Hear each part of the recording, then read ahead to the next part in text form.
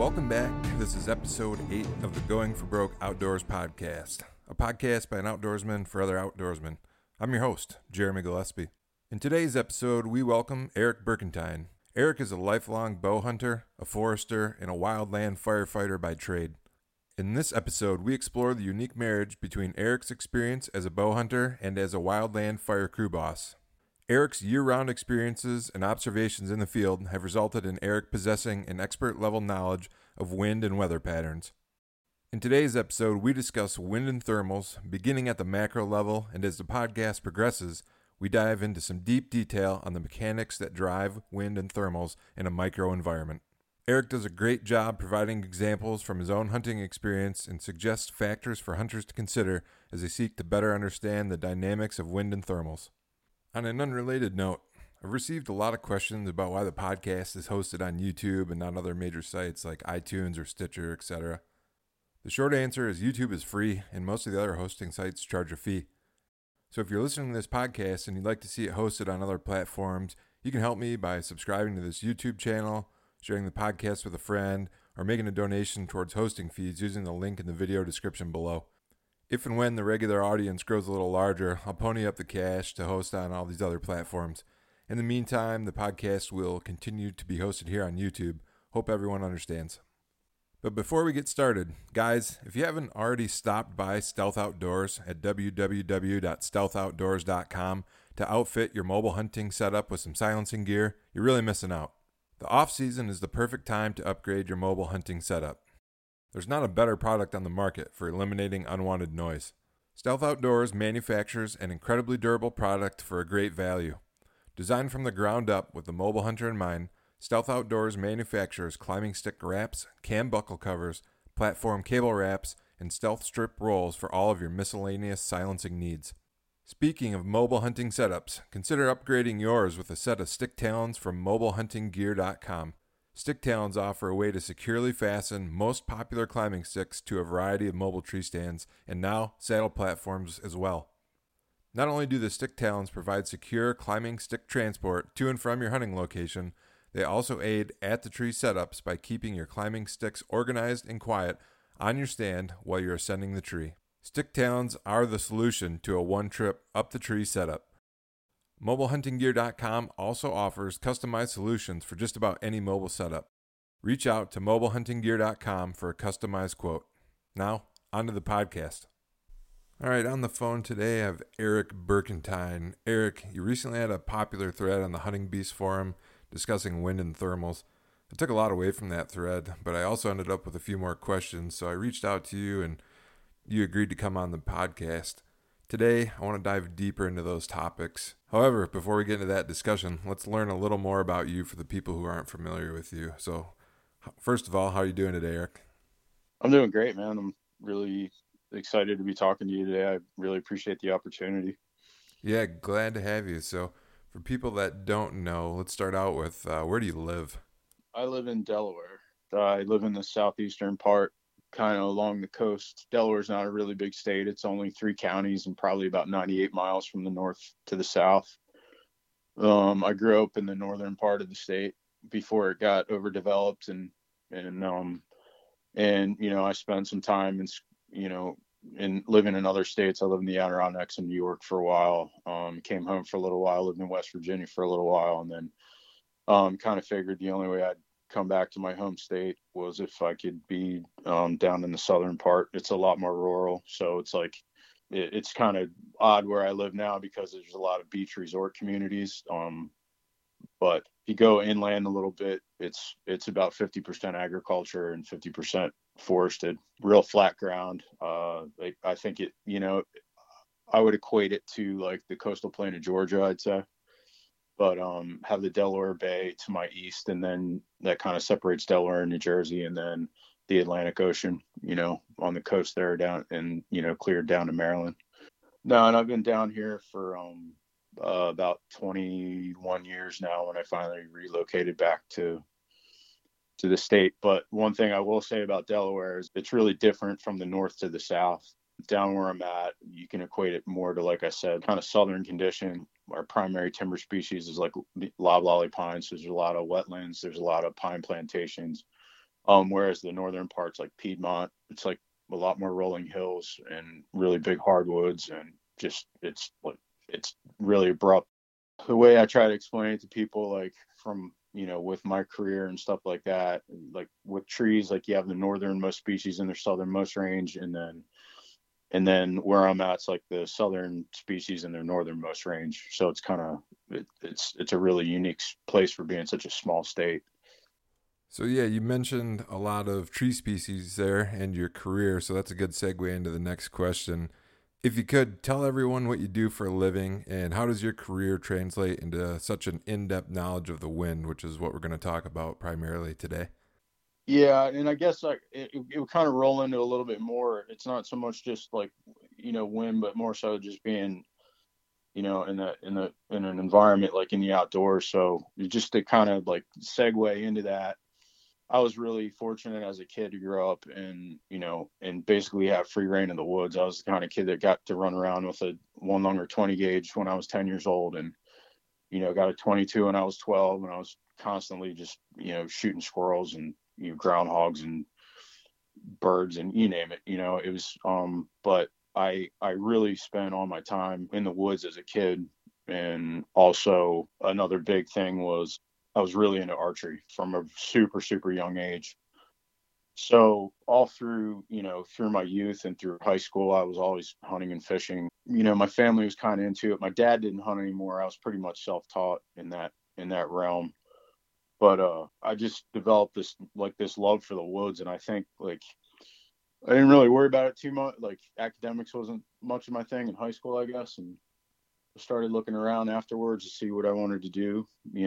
Go to school for. I didn't want to go to college, and I was looking at environmental science. And my mom and I took a ride up to this really cool school up in northern New York called Paul Smith College, and they had a forest technicians program, and that was kind of something more that I was into. You're in the woods and you're learning how to harvest timber and run a sawmill and learn all these different things about forestry, like technical forestry, and that kind of equated into a lot of my love. Like I think my goal as a kid was to try to find a career where I could get paid to walk around in the woods, and I think once I got on the path, like I got pretty dead set on it, and things got a lot more serious. So I went to forestry school. I got one degree, and then actually it was just an associate's degree as a forest technician. And that really gave me a background, because as a kid I always wanted to really understand like the environment. Like being in the woods is one thing, but knowing what trees what and why it's there and what soils it grows in, and the kind of other plants it's associated with, and slopes and aspects and all that different stuff. Like I was really wanting to get dialed in on things like that. College, I started reading a lot, like really like Aldo Leopold, like Sand County Almanac. If you've never had a chance to read that book, like he was kind of inspirational to me at a young age. Like, and he was cool because he was a forester and he developed like modern wildlife management. He was also into bow hunting, all kinds of stuff like that. But I was actually, after I got my first degree, I was actually a logger. So I was falling timber for like a few years to save money up to go back to school and finish up my forestry degrees. So I was like working in Southeast PA and Northern Delaware, cutting like, really large Eastern hardwoods. Like I was the faller, and, cutting 40, 50-inch yellow poplar and oak all day long, 120 feet tall and just massive trees, 40, 50 inches in diameter. So I got really proficient in that.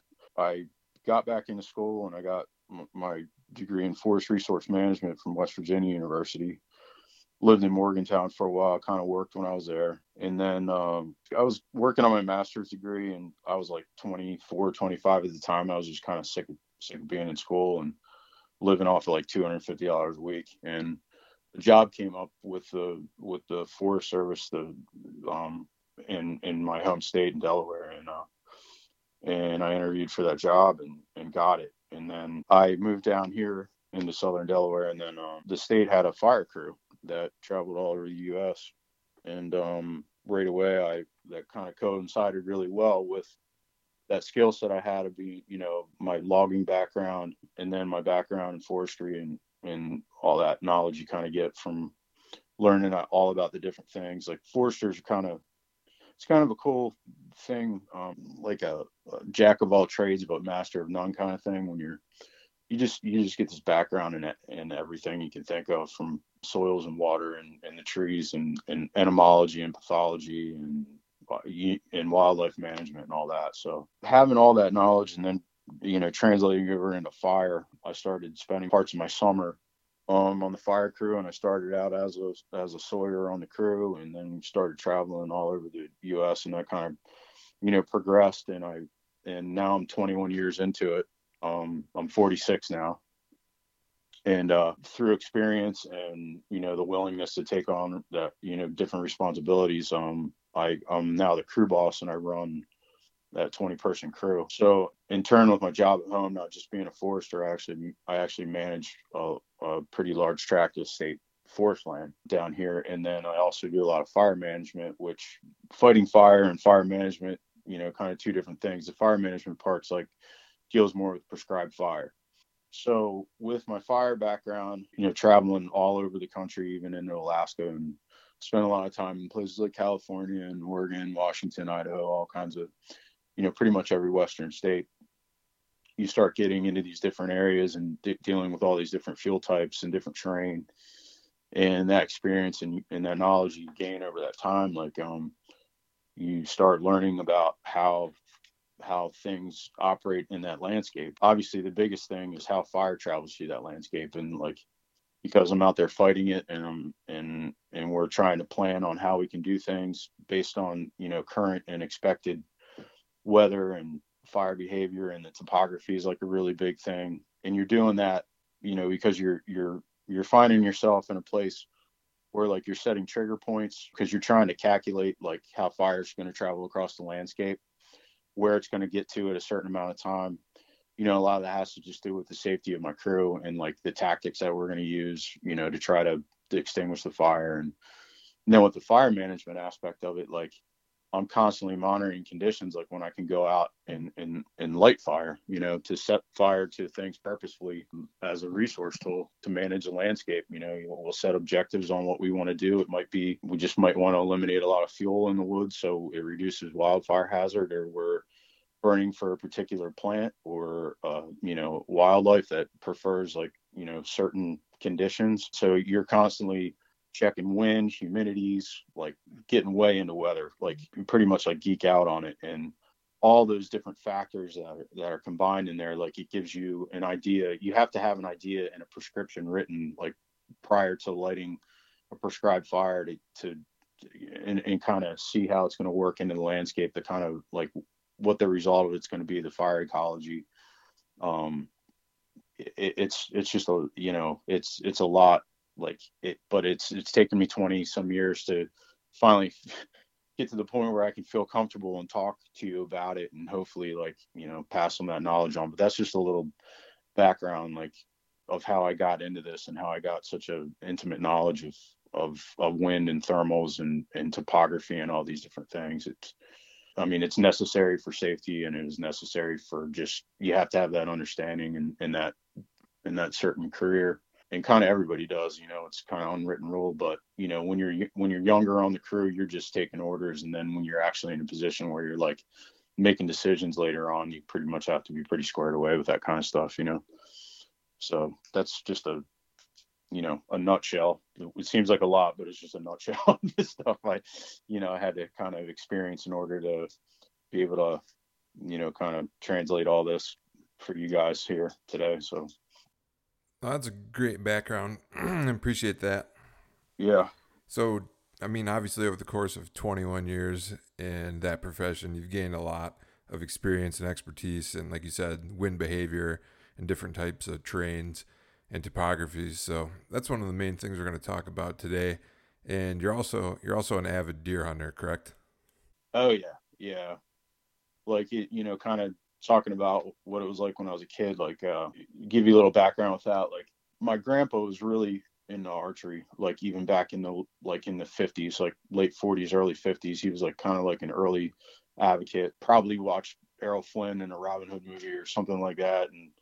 And then Fred Bear was huge back then. And he actually started an archery club in southern New Jersey and called Abisquasoy Archers, and it's in like Alloway, New Jersey.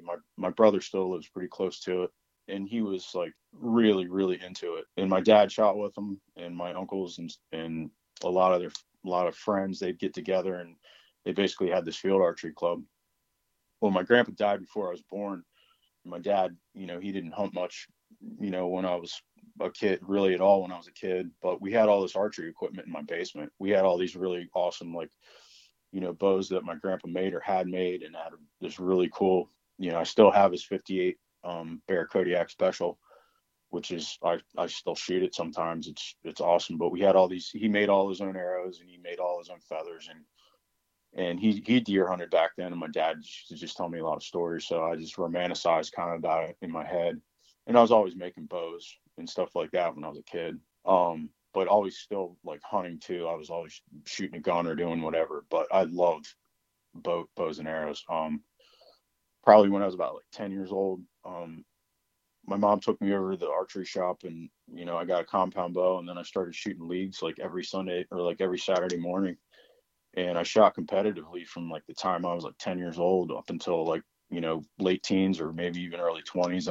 And then I ended up working at the same archery shop from the time I was like 13 until I was like 21. Probably fletched like 10,000 dozen arrows in my lifetime. I don't even know, man.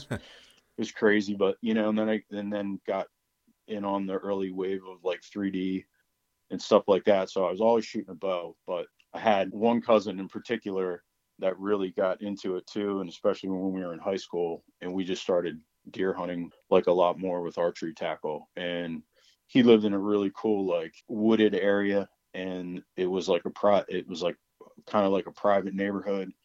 And it was almost like urban hunting. And it was funny then because we were hunting deer on the ground wearing like, flannel shirts and blue jeans, like, and killing does, like hiding behind bushes and stuff. It was really fun. Yeah. It's funny now looking back at it, like how like with the equipment and all the cool stuff out there, like how we kind of overcomplicate it sometimes. And you look back, and I remember too, like one of my uncles who I'm really close with, he was only 10 years older than me. Like one of the coolest things is when he was in the Marines, and he used to give us his old camis, and like that was my first set of camo. Like it was awesome. But yeah, I really got into deer hunting, like especially like in high school. My cousin passed, actually. He passed away when he was like 20 years old. So I kind of took a break for a little while. It kind of messed me up a little bit. I kind of got out of it for a little while, and kind of focused on other stuff. I really like art. I really like music. I've been playing guitar for like 35 years. So I kind of, I was always fishing, or I was still doing some sort of hunting. I could have been bird hunting or doing whatever. But when I moved back down here is once I started picking back up with it again, and really, really like focusing a lot of time and energy into it. But it's kind of being a hunter and then like pretty much deer hunting. Like it was really funny. Like I actually killed my first deer, my first buck with a gun 2 years ago. That was the first deer I ever killed with a gun, other than having to euthanize one, like, at work or something like that. But I've been that like dedicated to archery and bow hunting, whether it be like with modern equipment or traditional equipment or whatever. The last couple of years I've been hunting with trad equipment. Last year's really rad because I killed an awesome velvet buck with my recurve. That was like, next level stuff, like kind of like a bucket list thing for me. Yeah, that's awesome, man. And then I joined the Hunting Beast, I think in like 2014. And I think I found myself in the same place where a lot of people do. Like you're really into it, but your success is like here and there. And I was hunting public land, obviously. And this land, this ground that I hunt on is probably like the hardest thing I've ever done, because it's just completely flat. And you're trying to learn where these deer are, and it's tough. I think like a lot of people do. I remember Lockdown saying this a lot. Like he was talking about like you have a tendency to hunt rut tactics a lot. Every Field and Stream magazine that came on, this is like kill the big buck, and you're reading all this stuff, and you find yourself reading all these articles. And I read a lot of stuff by like Everhart, and they don't really tell you much, it ends up being like a story. And then you find yourself in a place where you're like, where do bucks bed? That's what brought me to the Hunting Beast. And then I like Googled it one day, and the next thing I know, they're like talking about buck beds. Yeah. So let me interrupt you right there, because that's a good transition into one of the other questions I had, which was, so you've obviously got this long and pretty deep background of bow hunting. You've got at this point now in your life, you've said you've been doing forestry and fire management for about 21 years. So you joined the Hunting Beast when, 2014-ish, so about 7 years ago? Yeah. Yep. So it sounds like finding the Hunting Beast Forum kind of turned on a light bulb for you. It was like revolutionary. Like it was something where all of a sudden, like everything that I had previously done, like kind of went out the window. And at that point in time, I think like when you start getting into it, it was weird too, because like a lot of people find this and a lot of people express the same exact thing I'm going to express, is that, I first started, like, I got some of the videos, and these are like, or the DVDs, and these are like the old Blood Brother ones that Dan was on. And I remember like watching those, and the other two fellows on there, like you could tell like right away, like they're okay, but you could tell this long haired guy over here, he's like legit, because everything he says with confidence, and he's so sure of himself.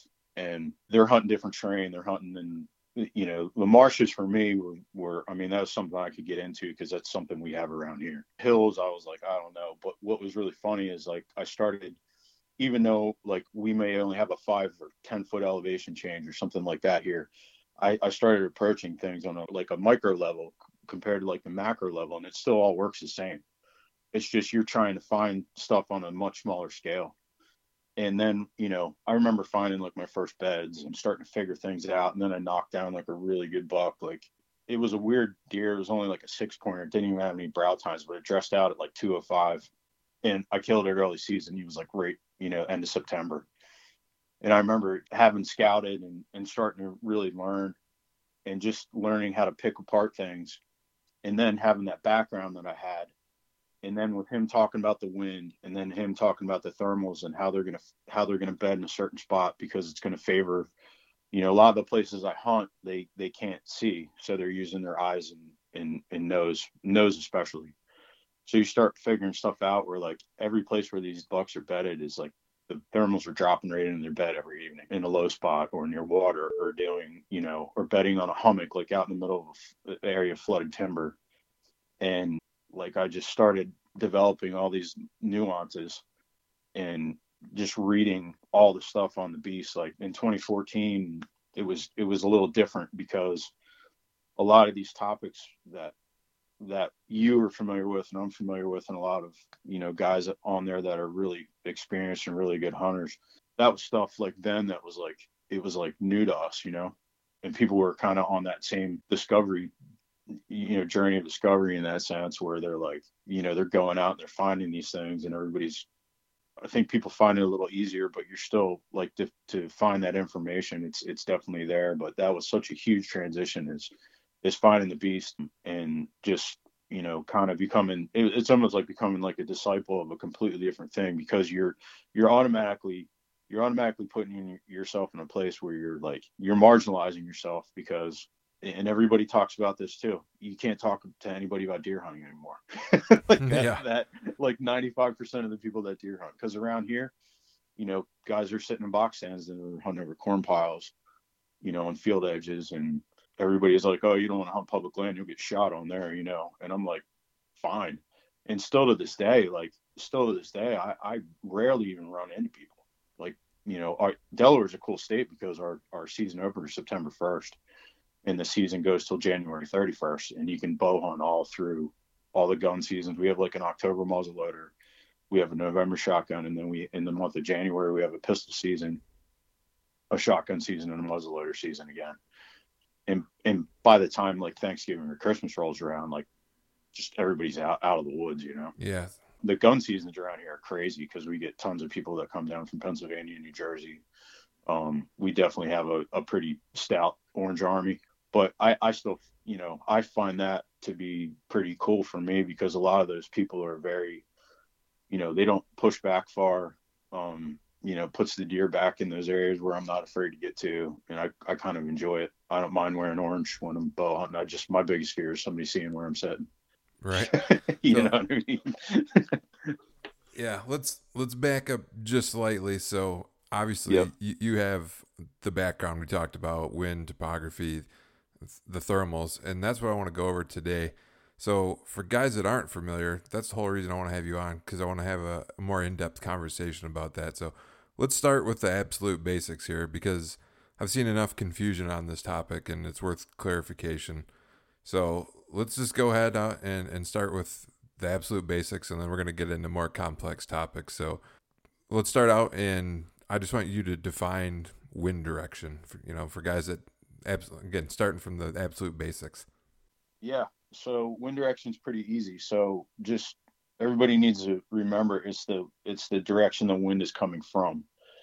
So if you're looking at if you're familiar with a compass, north, south, east, west, or whatever, if you were to stand with the wind in your face and you took a compass wherever the needle's pointing to, the direction it's coming from, that's what you define as your wind direction. A lot of people think it's the opposite, where it's blowing to, Right. Like if it's a west wind, it's blowing to the east, they'll say it's an east wind, but it's a west wind. Right. The direction of origination.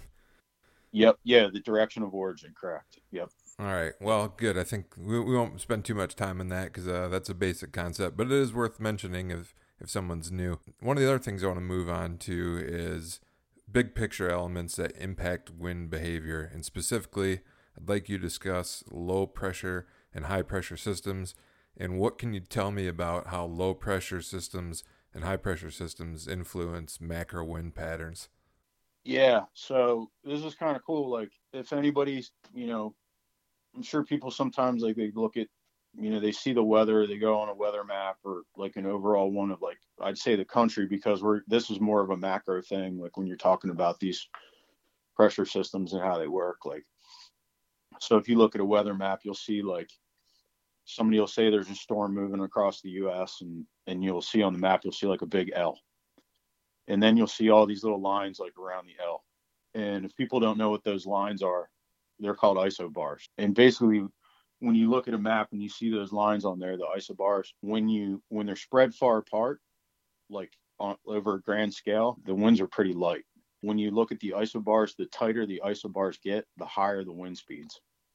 So if you see a low pressure, coming up, like for me, like I'll just kind of equate it. Like a lot of our storms, like our low pressures come up like the Tennessee Valley and like kind of up the East Coast, and we end up getting a nor'easter, and it sits like off like up over the North Atlantic and just kind of spins around and just gives us a bunch of wet weather. The other thing with low pressure systems too is they're always equated with moisture. So when you get a low, there's usually going to be rain or snow or whatever, depending upon, what part of the country you're in, what your temperatures are, the time of the year, or whatever. What's interesting about a low pressure system is like it develops actually like on the equator. So that's where the sun hits the earth in the strongest, right? Makes sense. So the sun's beating down on the equator. It's drawing moisture from the ocean, from whatever. And what low pressure systems do is they pull moisture in and they pull wind, like they pull air currents into them or wind into them. So you get like inflows into that system. So the pressure is lower, like the center of the low pressure system, the pressure is lower than everything around it. It draws in air. That air that it brings in is warm air. So one thing about air is this: warmer air holds more moisture. It can hold tons more moisture. So that's when our humidities go up, everything goes up. So what happens is these low pressure systems draw in all this moisture. They pull it inward. And the other thing about them too is what's interesting about them is they rotate counterclockwise. So that's why we end up having like east winds or northeast winds kind of associated with a low pressure system, at least in my area. That we get nor'easters where I'm from. I don't know what they call them out there. I know they have weather patterns, but a lot of it has to do out there with the mountain ranges and the systems and stuff like that, and how the weather it works on the east side compared to the west side or whatever. There's a lot of that goes on out there. But so what happens is this: all this moisture and this warm air gets pulled in, and it goes up into the upper atmosphere, and it hits the dew point. So what a dew point is it's kind of like the level in the atmosphere where the air cools down and the water starts to condense. So when you get in the upper level atmosphere, basically when the temperatures get colder and the air gets colder, cold air can't hold water. So we said warm air can hold a lot of water, but cold air really can't. So once it gets up and hits the dew point, the water starts to, or all the moisture in the air starts to form condensation. You get clouds. That's why we always get, it's always overcast and rainy or whatever during the low pressure. All those water molecules are up hanging out in the upper atmosphere. They start banging around each other. They get heavier. And then next thing you know, you have rain, you have snow, whatever. So those lows are always bringing moisture, and that's kind of how they work. How I equate that, like when I think about it in deer hunting, like I never have, I don't know about you, man. I never had much luck like during those times. It's kind of like still, it's the winds are, if you get snow or you get something like that, it's one thing, but it always brings rain. For us, it's generally brings like southerly winds when it first starts, southeast kind of winds until that low pressure starts like traveling up the coast, and then coming onshore, we get a lot of onshore flow, coming from the ocean or whatever where I'm at. And it just, I don't know, man, it's not quite right. And you've probably heard like a lot of people know that like they talk about high pressure days and how good they are for deer hunting, especially like colder days, like during the rut. When you have a good high pressure day, like a lot of times you see a lot better, like, movement or rutting activity or chasing activity, I should say. Yeah, that's definitely been my experience. I prefer the high pressure days for sure. Yeah. I mean, like I don't have really good, I've never had really good luck. I mean, there's many times where I sat in the rain or did whatever. If it's raining late season, I'm going duck hunting. I'm not, I'm not Right. deer hunting. Yeah, it's duck weather at that point in time. But transitioning from that low pressure system into the high pressure system. So air always wants to move from high pressure to low pressure. So when you look at that weather map and you see that L right behind it, you're almost always going to see an H, and there's like a front in between the two of them.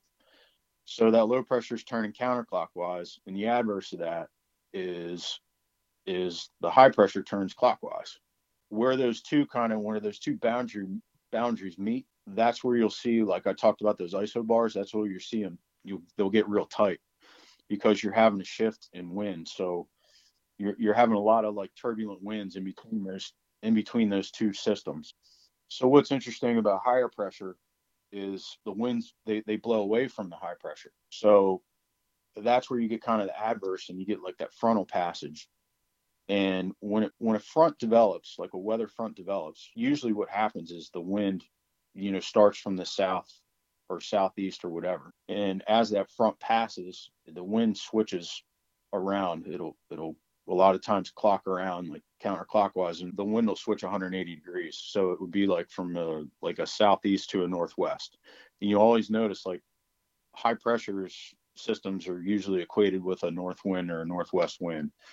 They're colder. It's a drier, colder air mass. Doesn't hold any moisture because we already said that cooler air doesn't hold much moisture. We get those lower temperatures. The sun's out, bluebird days, blue sky, very few clouds. But what's interesting about those systems is that, like I said, those highs always come in behind the lows, because the high pressure basically, it wants to kind of sink. That air wants to sink. The high pressures, I said, they're blowing air out. So instead of that air column, like when we're talking about with the low rising, since it's cooler air, it's dropping. So it's actually like filling the hole in back behind the low pressure. So you're basically like, you have this cycle, and these cycles happen, globally all the time. So it's just, if you kind of remember, like the low pressures are bringing moisture, and then the high pressures are not, and they're bringing cooler air, and they're bringing, cooler temperatures, and a lot more steady wind. We get high pressures in the summertime that just, they just blow crazy warm air out of the Southwest forever. But, it's definitely when that frontal passage happens, and how I can kind of relate it and give you a great example of how this could work for you. So when we're talking about buck bedding, and we have, say, a low pressure coming through. Well, if your bucks are bedding wind based, they're in their spots where, like, especially if you're like in hill country, your leeward sides of the hills are going to change completely. They're going to go 180. So they'll be on one side of the ridge one day, and once the front passes, they'll be on the other side of the ridge the next day. You know what I mean? Yep. So you can kind of see, like, if you can see those weather systems moving through from like a pre-planning kind of standpoint, like if you're sitting there and you're at the beginning of the week and you're like, hey, I'm going to hunt these days or whatever, this high pressure system's coming through. Well, these winds are going to switch. One thing I've always, like, they always say, like, try to get on the front end of those high pressures or the back ends of the lows. I think you see a lot of deer moving because they're kind of having to get up and switch their bedding, to suit the opposite wind direction. I mean, does that make sense? Oh no, makes a lot of sense. I mean, why wouldn't that be the case? Definitely, people are, I think, like, especially during the rut, you're seeing a lot more deer killed on these high pressure bluebird days, steady winds, cooler temperatures.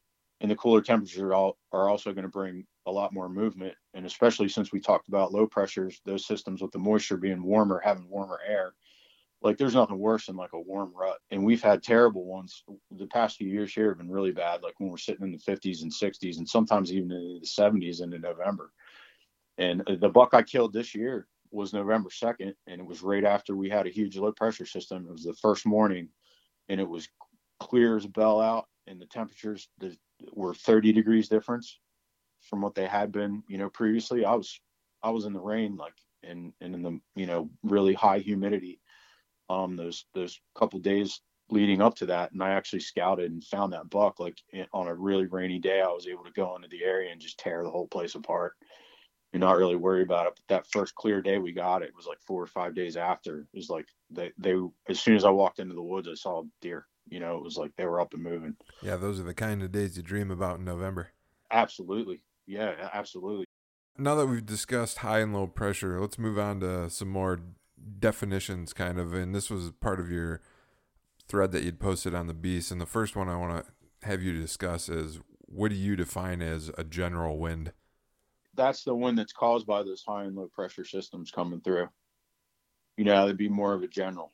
The wind's going to be coming out of the south or whatever when there's a low pressure system, or and then, once that front passes and the high pressure's behind it, you're going to have northwest winds. So that's steady. That's something you can rely on. You can accurately predict. There's nothing that's going to vary that. There's nothing else that's going to influence that. So that's like more of a general wind. Okay, so if we're starting from big picture to micro environment, general wind is at the top, and that's generated from either a high or low pressure system. Correct. Okay. All right, so let's move down, which would be like the next layer below the top layer. And on the Hunting Beast wind thread, you also discussed what you called local winds and defined those winds as, and a quote, winds which are generated over a comparatively small area by local terrain and weather.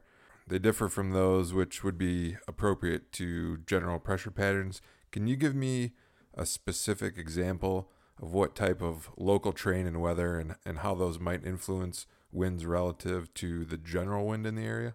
Yeah. So things that are going to be more of a local wind influence are going to be, like, especially when you're in terrain, like you have mountains or you have certain topographic features that are going to channel wind in a certain direction. They're going to cause it to swirl or do kind of wacky things, outside of that big picture wind. Say you have a valley that's, running perpendicular to the general wind direction or something like that. Well, you may have and then you may have like drainages or something that are coming like out of a valley or a stream bottom or something like that, that are going to actually like funnel that wind. It could be something as simple as a power line, like a big high tension power line cut, a big swath, like cut over a ridge and dipping down, in the lower elevation and going up another ridge or whatever. All those types of things are going to funnel wind. And even something as simple as, like, one of the things that I deal with a lot here is a lot of rolling out of the wind, where, like, I'll be hunting, say, like, I'll know there's a good bedding area in a pine plantation and the trees aren't very tall, but I'm hunting on the edge where there's mature timber. And like that wind might be coming. I know what my big picture wind is, but when it's intercepting like those two differing canopy heights, it's doing all kinds of crazy stuff. It's like it's swirling, it's rolling, it's I've had I really good example. It's tough for me because being on the flat ground, like I'm dealing with transitions a lot, and a lot of those transitions involves like it involves like different stand types. Like, so I might have mature woods on one side and might have a marsh on the other side, or a small pine plantation or something like that I'm hunting off the edge of it, like an old clear cut or whatever. And I remember one time I specifically scouted a spot out that where it was late season, the deer were getting back on like a good pattern. I found a little spot we have these what's called water oak, and they kind of hold on to their acorns like later in the season. They're like a red oak species, but it's a really bitter acorn. It has like a lot of tannic acid in it. It's one of those things that the deer would much rather get into much later in the season, because we have so many ag fields around. They're eating spoiled grain out in the fields like beans or corn or whatever till pretty late in the season. But it was cold. We had snow. I saw these acorns. I saw like a lot of deer sign around them. Well, it was kind of like a little patch of like scrubby trees that weren't very tall, but then it butted up right next to a stand of like really mature loblollies that were 70, 80 feet tall, much bigger diameter. I had the wind right in my face, and it was kind of cutting crossways across the trail that I expected the deer to exit out of. And I knew where the bedding was, and it was kind of like to my right and kind of far back. But here I am. I'm like, every time that wind would gust, when I would drop milkweed, it would all of a sudden, like, it would go behind me like 20 yards and then hook a complete 90-degree angle and then swirl all the way back around into the bedding area. And that's a result of those different height canopies. It was just the result of the different heights of the canopy. And it was that's an aha moment, because you're like, oh, great. Well, no wonder they're bedded here, And then it was another thing where it's like, I might as well just get down now because I'm done. What do you do? So let's say you scout an area in the spring and you identify that could potentially be an issue. What do you do going forward to mitigate that problem? I don't know, because some of those places, like, obviously, all that scouting you do, and then like interpretation that you do and what you think might happen, like all those elements might not be in place at that point in time when you're scouting and trying to put a plan together or pick out a tree or do whatever. Obviously, sign's going to dictate whether or not I'm going to hunt there in the first place, but you make your best educated guess based on your experience of what you're dealing with, what wind direction you think you're going to hunt it on. There's been days where I wanted to hunt a spot specifically, but I might have to loop around like a mile and come in from the opposite direction, not even have a specific tree or an area picked out, but just something to get close to the bedding. I don't know. Like, I think a lot of it's on the fly, but I think when you're scouting and you're trying to pick out a spot and you're trying to wonder how it's going to work, I definitely put that in my mind, and I definitely have a pretty educated guess on what I think is going to happen based on my experience and what the winds have done in situations like that prior. It deserves a sit, but something as simple as just the milkweed is the most telling thing in the world, because it's just where I'm at. Like, if I drop it, I can see it going 50, 60 yards in the woods. And just with the lack of terrain that I have, it's really hard sometimes to pick out, what I think it's going to do. But I definitely take all those things into consideration. And I definitely think like that has to do too with like just looking at the weather and seeing, it seems like every place I hunt, like if I have a good steady wind, it's okay. And then every time it gusts, like something wacky happens. I think that's anywhere. When we're talking about local winds, so much of it is just influenced by the friction that, the vegetation creates or the topography creates or whatever. Remember, it's all going to do crazy stuff just based on the friction that vegetation and topography are creating. Like, that's all it comes down to. Yeah, I just try to do the best I can. Nothing is set in stone, not by a long shot. That's one of those things where it's for me, I know one of the things that I do is if I get into a hunting area where the wind is predictably different than what the forecasted one is. So let's say the general wind forecast is west, and then I get into a hunting area and I know every time I get in there on a predicted west wind, it's actually north. There's a strong local wind influence there, and that's something I'm going to take note of and plan for on future hunts. I think I'd struggle with that more if I was like, if you're like traveling out of state and you're getting into a new piece of ground that you've never been in before or something like that where you're not quite sure. I think if you're hunting like local places and you have like, it was cool last night. Like last night I sat and watched like, I think parts 1 and 2 of like Dan Scouting Workshop, the one that he just did a week or so ago. I don't know how long ago it was, but it's cool him walking everybody through the marsh and saying, "Hey, I've been hunting this place for 30 years." So when you have an intimate knowledge of a place like that, like you can pretty much rely on all your experience at that point in time of what you think it's going to do. And I think just knowing your area and your local spots and stuff like that, that's something that's definitely a possibility for you. But it's obviously going to take years to accumulate that kind of knowledge, and make it so it's effective for you. Yeah, that's been a common theme from every guest I've had on so far, is to learn whatever your primary hunting area or areas are as intimately as possible, because there's really no replacement for that in the field experience. No, not at all. Like you can sit and ponder and cyber scout and do whatever. It's all just, all of those are just little pieces of the puzzle. It's just, you don't really find out, what happens until you get out there, whether you're spot checking a place just to see if it's worth hunting because there's sign there, or you sit. And I mean, there's been plenty of times where I just, I was so sure like something was going to work out a certain way, and then it didn't. And then you're reluctant to even, kind of move, which later on, I found out that's probably a pretty stupid thing to do, is not just get up and move or go somewhere else during the middle of the day if you're not seeing much.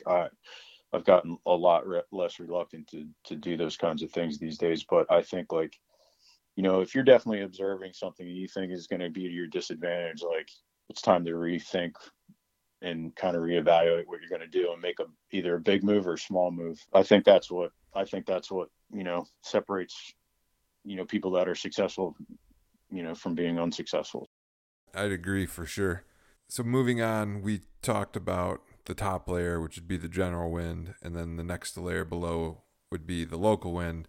And one of the types of local winds, or something that can influence a local wind, you also mentioned in the hunting beast thread, is a slope wind. Can you define a slope wind for the listeners and kind of the mechanics of how that works?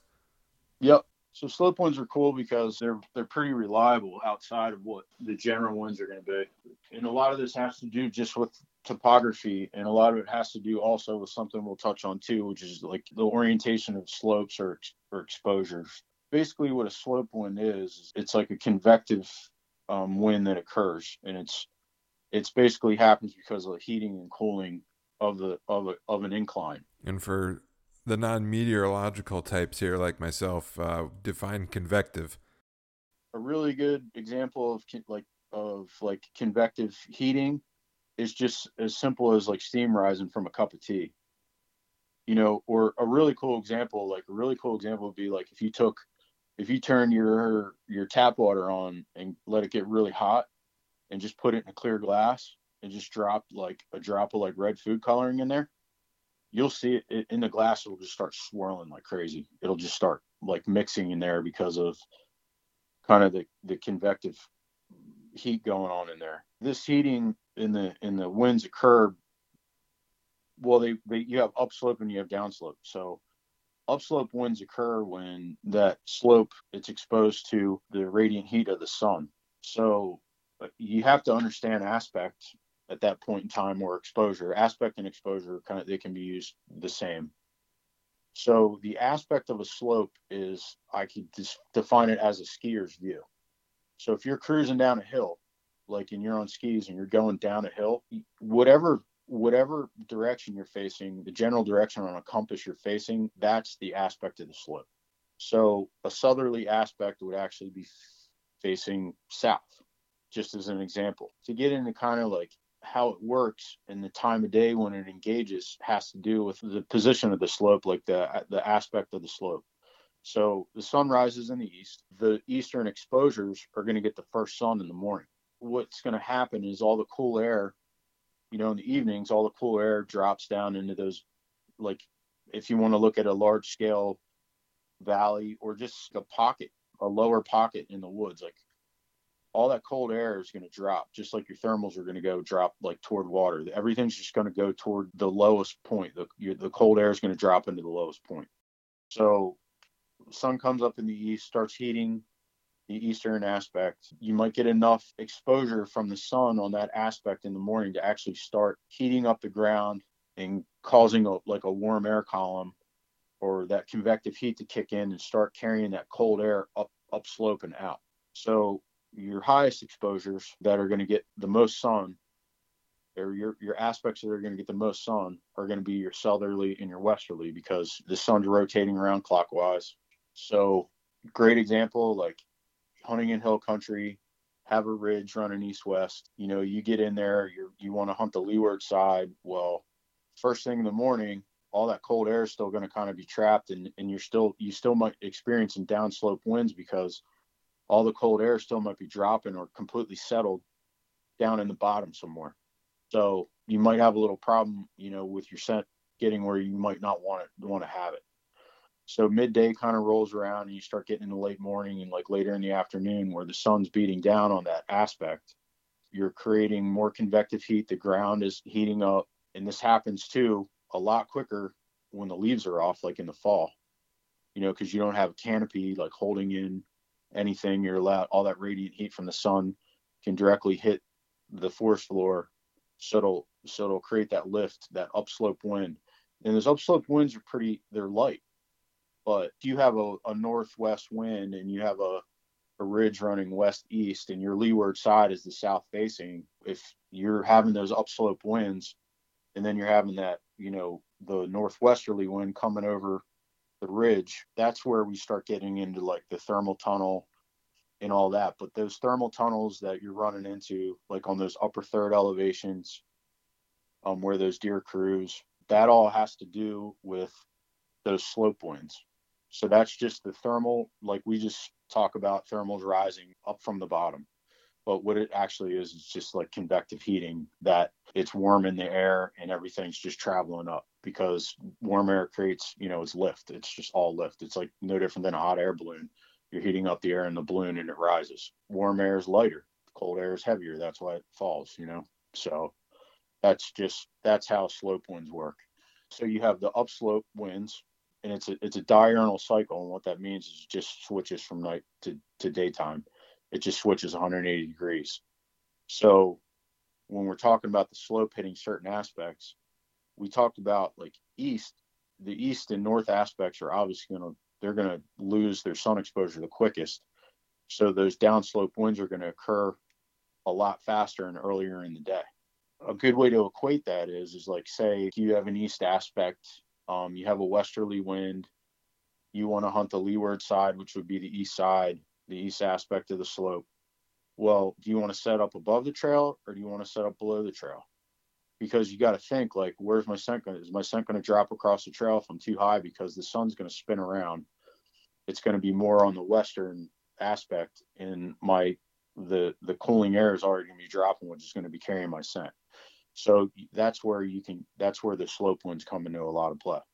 So that's how I would kind of equate it to a hunting scenario more than anything.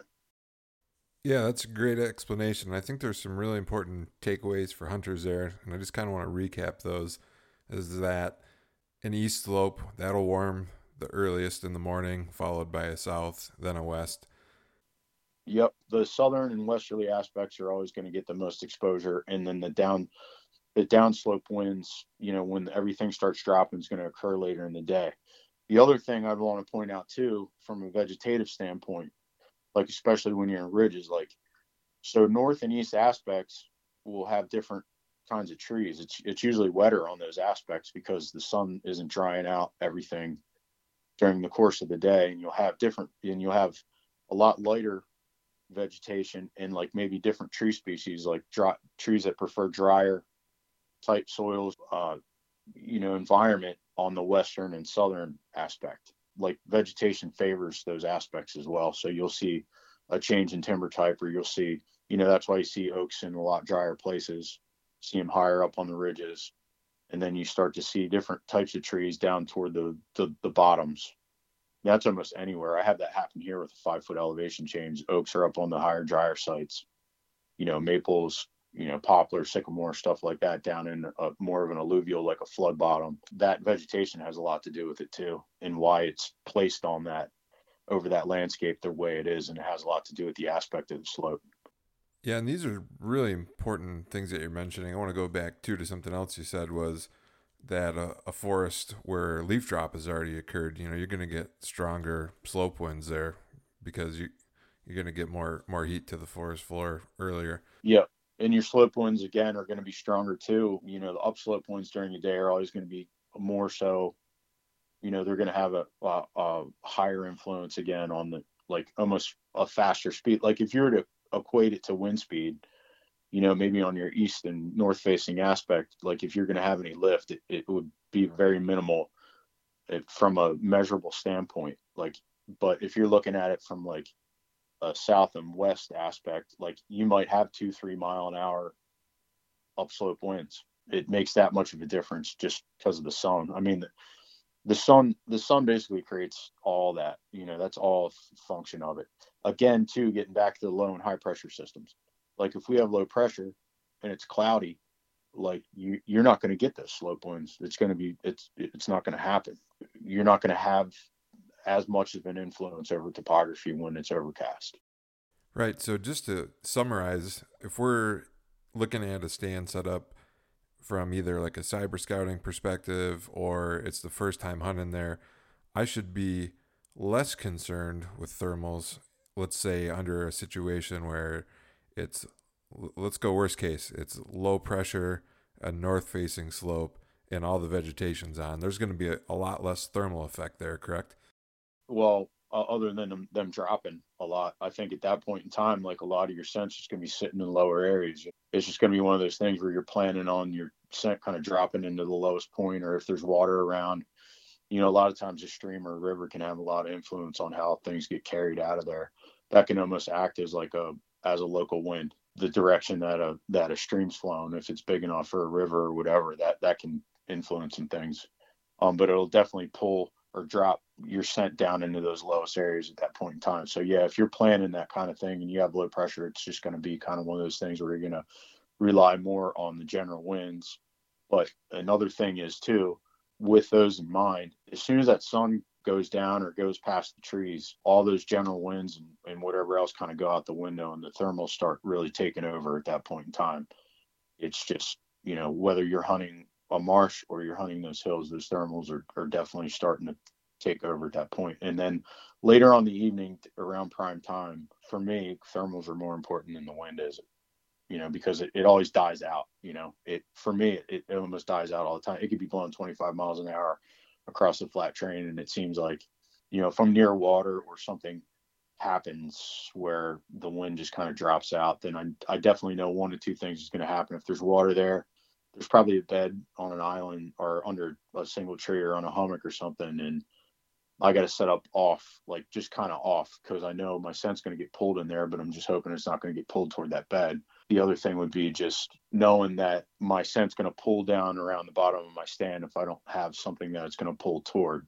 So if I'm sitting closer to a deer trail, like exiting a bedding area, I want to make sure I might be like a little, like not right on top of it, but enough distance where I know, like, every time I drop my milkweed and we don't have much wind, and if I don't have water, obviously I just watch it drop straight to the ground. So that's let me know that, my scent is pulling right. It's just going to, just pull right at the bottom of my tree and probably spread out closer to the end of the evening.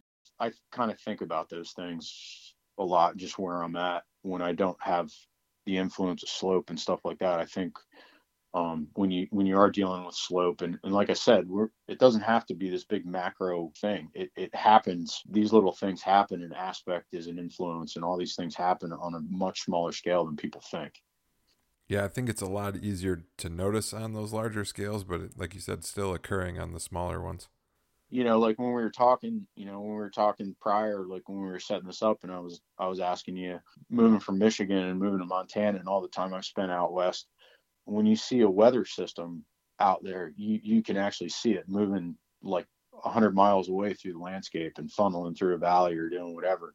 I think it's a lot easier to understand when you're at 8,000 feet on a ridgetop somewhere and you're looking over like a mountain range, and like you'll see a storm split, or you'll see a thunderstorm develop during the day, or you'll see a front, come through or whatever. It's on those macro scales, it's so much easier to see. But most of us we're not hunting in the West, we're hunting in small woodlots near swamps. Like, don't get me wrong, the Appalachians, like when that's some super steep country. You just don't have the pull, like the length of slope that you would have out west, but it's every bit as steep. Or guys hunting in hill country in like the driftless area in western Wisconsin or something, like, but the rest of the state's kind of flat. It's having that difference and seeing it more over a macro scale. But I think the micro scale of it is a lot more important. No, that makes a lot of sense. Really good and in-depth explanation there. Appreciate that.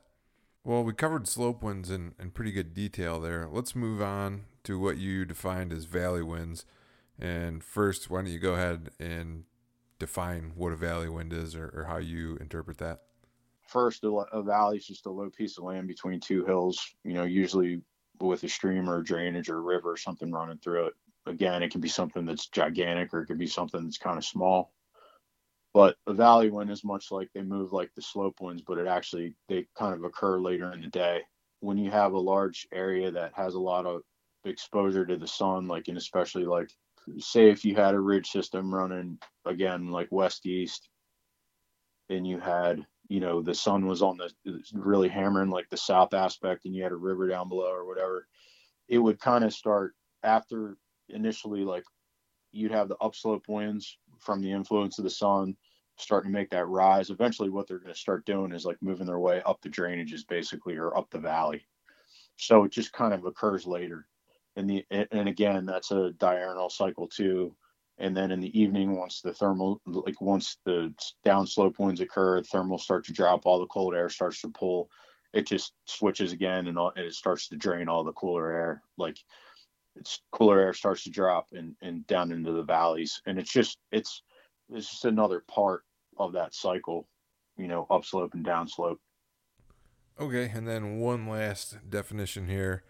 You define something called a transport wind. Explain to us what a transport wind is.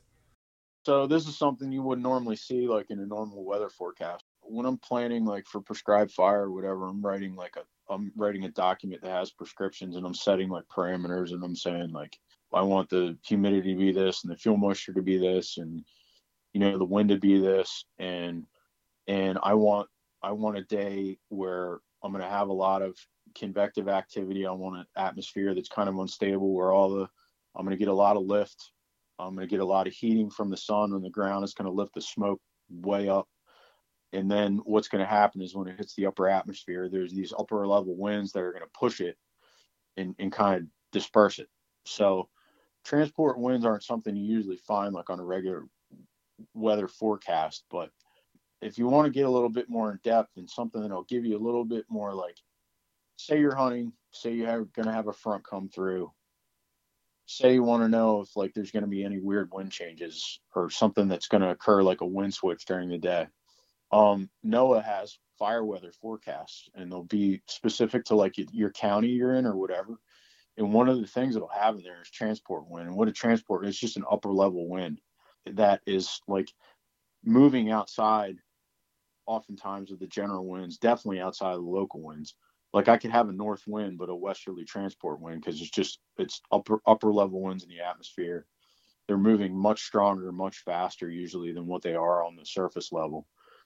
But one thing that I kind of like, if I think I'm going to have a steady general wind, like I think I'm going to have a northwest wind and I have a good high pressure system coming through, if I see what my transport winds are like over 15 miles an hour, in my head, for me, like based on all the stuff I'm relying on, I know if it's over 15, the odds of that wind switching from northwest or from that wind I've been experiencing all day is very minimal. Like, it's almost like this threshold that you hit.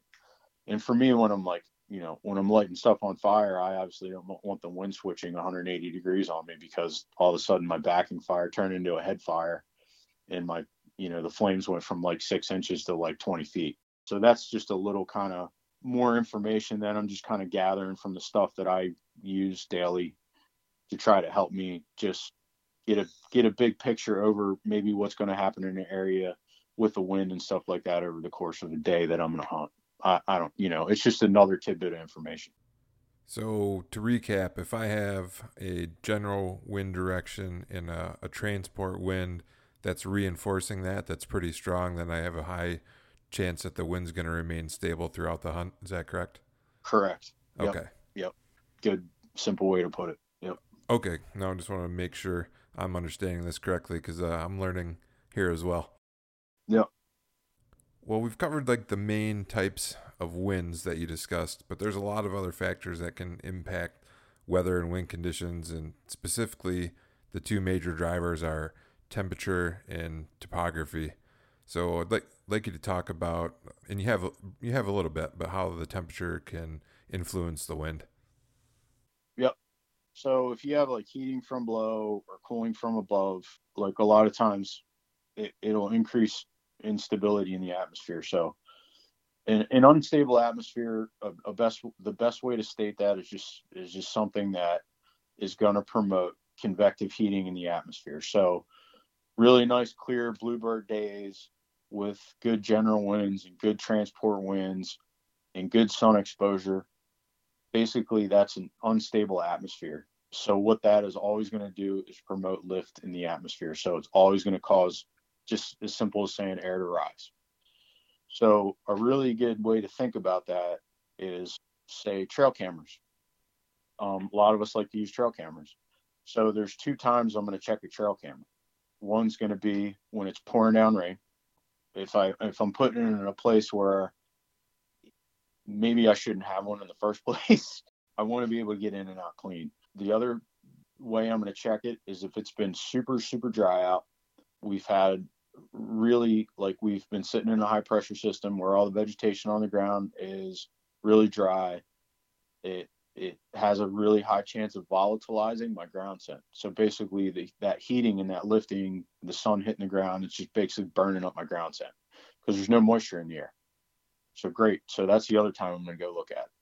The other thing is too, like with instability in the atmosphere, like I said, is often associated with high pressure. The other great thing about that is that if you have a day where you don't have a really good, general or local wind that is in your favor, with the sun hitting the ground again, especially at times during leaf off, basically your scent, you're sitting in your tree stand, you're sitting on the ground or whatever, your scent's going straight up in the air.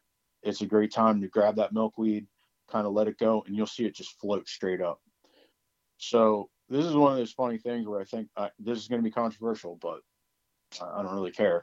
Scent eliminating clothing. People swear to God they didn't get winded from that buck because they were wearing their scent eliminating clothing. Well, odds are it was probably like a high pressure day. They may have thought like the wind was blowing right toward the buck or whatever. My wind was going right toward him. Well, if you have one of those little puffy, like bottles full of powder and you spray it, well, a lot of people use those wind checkers. Well, what are they good for? Like the first 24 inches out of the bottle, right? You have no clue what your wind is like doing otherwise. It's not showing you whether the thermals are like you're getting any convective lifting in the atmosphere from the ground heating. It's not showing you any of that stuff. So they're saying they had a buck downwind, but if they just had milkweed, they dropped it, they'd see that stuff just float straight up because you're just heating the earth's surfaces and it's helping you out in that aspect. Like it's not spreading your scent all around. Your scent isn't sinking. There isn't moisture in the air. There's no moisture or water molecules in the air to hold your scent and have it fall and collect or do anything like that. So that instability is really good. The adverse of that is a stable atmosphere. So stable atmospheres, horrible for what I do for a living when I'm trying to light fires because it's just basically overcast. It's not a lot of wind. It's zero lifting in the atmosphere. The sun's not even out. It's not heating anything up. It's not doing anything like that. So stable atmospheres they carry a certain predictability to them, which is fine. That's great. Like, if the sun's not out, probably your biggest influence is just going to be your general or local wind or whatever. But the other thing is you better be sure, like, if you're setting up somewhere that whatever that direction the wind's blowing, it's not in favor of that animal. You're not going to get away with it that day. It's just not going to happen. But on a high pressure bluebird day with an unstable atmosphere, your scent's getting lifted out there, and just most people don't equate that with the fact that it's an environmental condition that's doing that. That's why you're not getting scented. It's not your clothes. It's not the stuff you sprayed on your boots. It's the fact that it's just lifting your scent up and out. No, those observations tie in perfectly with what I've experienced. The worst conditions, I think, for me that I can experience is a humid day with an intermittent wind where it's light and variable. Sometimes it blows from the north, the east, the west, and it's humid. That just creates, in my opinion, a giant scent pool around your stand, and it's horrible for bow hunting. Oh yeah. I mean, if you're trying to get close to something, it's not fun. So yeah, it's just another little kind of thing that enforces, it's another thing to enforce, like, and help you, evaluate an area, and kind of, hey, should I go in there that day? Is it going to be too high risk, or am I going to have a lot of that stuff like eliminated and factoring in whether or not I can get in that spot. So it's just another kind of indicator for me, or, lets me kind of feel a little bit more comfortable pushing the situation a little more. Yeah, absolutely. Yep. So the temperature is a good lead in to the next thing I want to talk about, which is thermals. And thermals are something, when I first started bow hunting, I heard the word. I'm going to be completely honest, I had no idea what it meant or how they acted. I think there's still a lot of misunderstanding out there about what a thermal is and the process that drives thermals. And you've covered this in some of your previous answers, but can you tell us exactly how you define a thermal and the mechanics of a thermal? Yeah. So, it's just a column of rising air, in the lower, in the lower atmosphere of the earth. So it's just a form of an atmospheric updraft. That's all it is. It has a lot to do with, like, the earth gets heated unevenly from, solar radiation. And the reason it's uneven heating is just because of what's on the ground.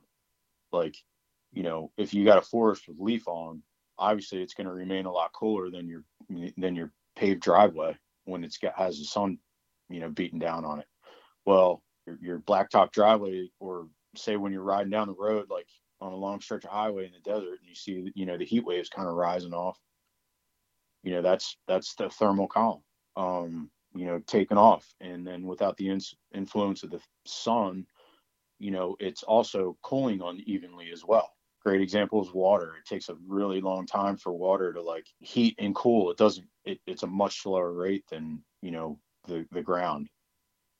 So that has a huge influence on how thermals are going to act, and things like that. But yeah, it's just basically a column of rising air.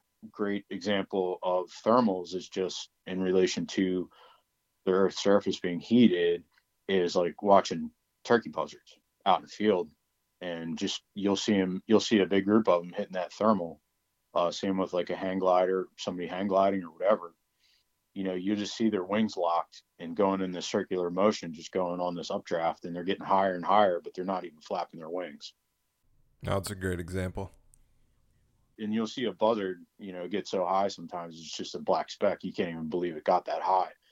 But it'll be on the day where there's a lot of solar input and a big convective current happening, and that rise in just a huge column of warm air rising up into the atmosphere. So that's basically what a thermal is. When we talk about a switch or a thermal, when we say the thermals are dropping, it's it's kind of a misnomer, because it's basically the thermal's going away. It's no longer a thermal. So it's almost like there's no more thermal. So we just say, oh, the thermals are dropping, but it's actually it's just dissipating.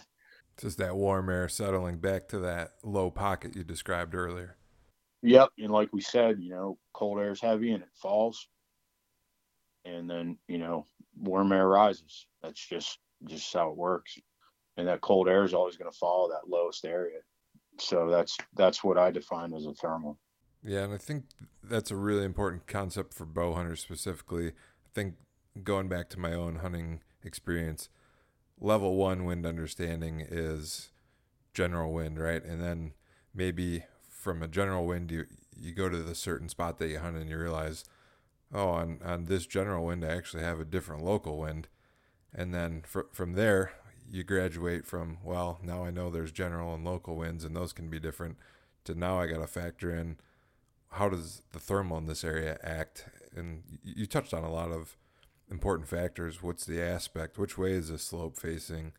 And how is that going to influence the wind? So there's kind of like, at least to me, there's tiers of understanding, and that's what I want this whole podcast to be about, is to help people get to a higher tier understanding of what can influence the wind in their hunting area. Yeah, absolutely. It's so intermingled, and you don't have one without the other.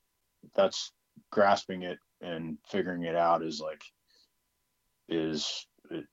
I think that's what bumps you up into the next level, you know? Well, one of the other big influences on thermals can be standing bodies of water, or water in general, but even more specifically, or they have a bigger effect, standing bodies of water. And we've talked about this previously, but why don't you describe your experience with standing bodies of water and how those can influence the thermals? Yeah, they can drive you crazy sometimes, but then in the same time, they can be your friend. With me hunting around marshes a lot, or hunting around swampy areas, and not having a lot of topography, like, these are really important.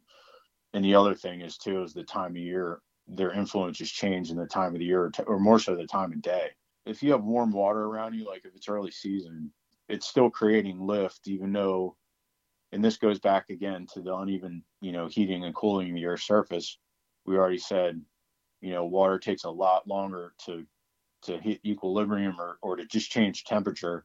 You can have a huge swing in your temperature, huge temperature drop, but the water, it could be 30 degrees or 40 degrees, and the water can still be 60 degrees. You get a 30-degree difference between the two. With the water being warmer, we know that cool air likes to go to warm air. Same way that we talked about, high pressure systems following low pressures. We got warmer air and we got colder air behind it. They want to follow each other. It's weird.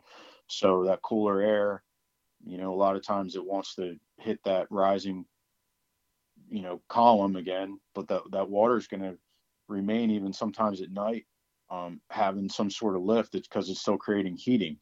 So it's going to pull everything in around it. And then the adverse of that is like, if the water's cooler and the ground's warmer in the evenings, your air, your thermal, your dissipating thermal, and the cooler air always wants to go toward the lowest, coolest spot. So my experience with it, going back to, again, like, we have pretty big marshes around here on the coast, and they're not cattail marshes. They're marshes. They're full of phragmites, and that's just this giant reedgrass, and it's an invasive species actually, and this stuff can get 15 feet tall and like dog hair thick. Yeah, those things are everywhere in Michigan now. They're taking over all the cattail marshes. They're horrible.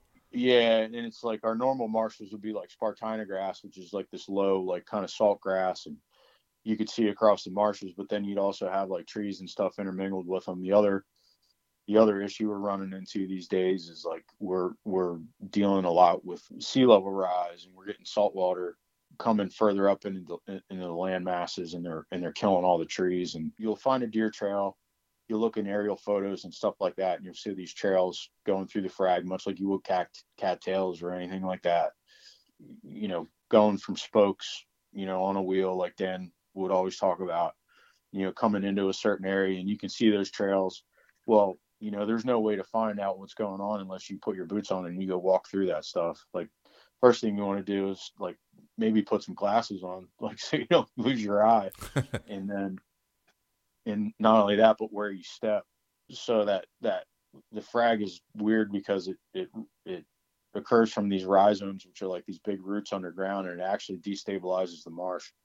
So when they rot or they do whatever, it leaves all these hollow pockets in the ground, and it just makes this gnarly black mud that I've been up to my armpits in it before, looking for a buck that I had a bad hit on. I just sunk one time, and I thought I was going to have to get a helicopter to pull me out. Like, yikes. I'm not joking. You're following these trails out, and then all you're finding is like a single tree. So, and if the root mass is big enough, I guarantee you there's a bed under there. And the one thing about those things is they're not wind-based beds at all. They're any wind direction beds, because those deer know that they're not going to see what's coming at them. They might hear it, but they're definitely going to smell it, because it's situated in a way that you kind of have to, you can't necessarily get back in there and cut a path in there to try to shoot an exit trail or whatever. It'd be impossible. It'd just be so hard to do. And you're not going to do that on public land anyhow. But so you're having to hunt kind of like having to hunt the transition, like where it's usually like bottomland hardwoods. It'd be like a flooded swamp or, wetter area that all of a sudden has a pretty hard transition, and you're hunting that exit trail. Well, that buck's bedded there or whatever, because every night when the sun goes down, those thermals are pulling everything from the outside right to him, right down his trail, whatever. So you're having to learn how to hunt like maybe further down that transition line, and you're hoping basically that your scent is just skirting him. So you're hunting off winds all the time down here when you're hunting in the marsh. It's because at night it's going to go right toward the water or right toward that bed. It's definitely there for a reason. And there was a little thread a little bit ago on the beast, and a couple guys that I know that work for Delaware, and then they did the study on, like, they did that buck study.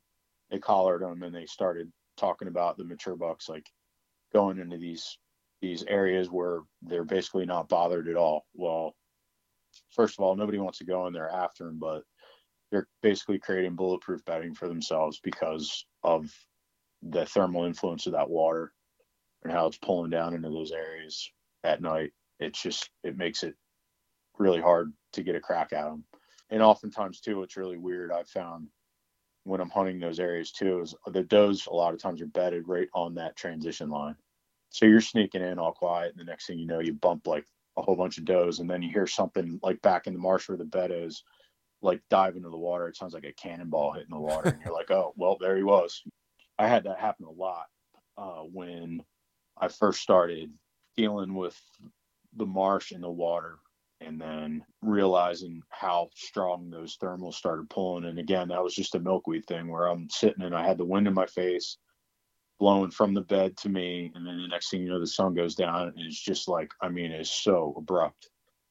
The switch just goes off, and then all of a sudden the milkweed just starts pulling 180 degrees right down toward the water or toward the bed or whatever. So that was one of the biggest things like I had to learn with the water influence.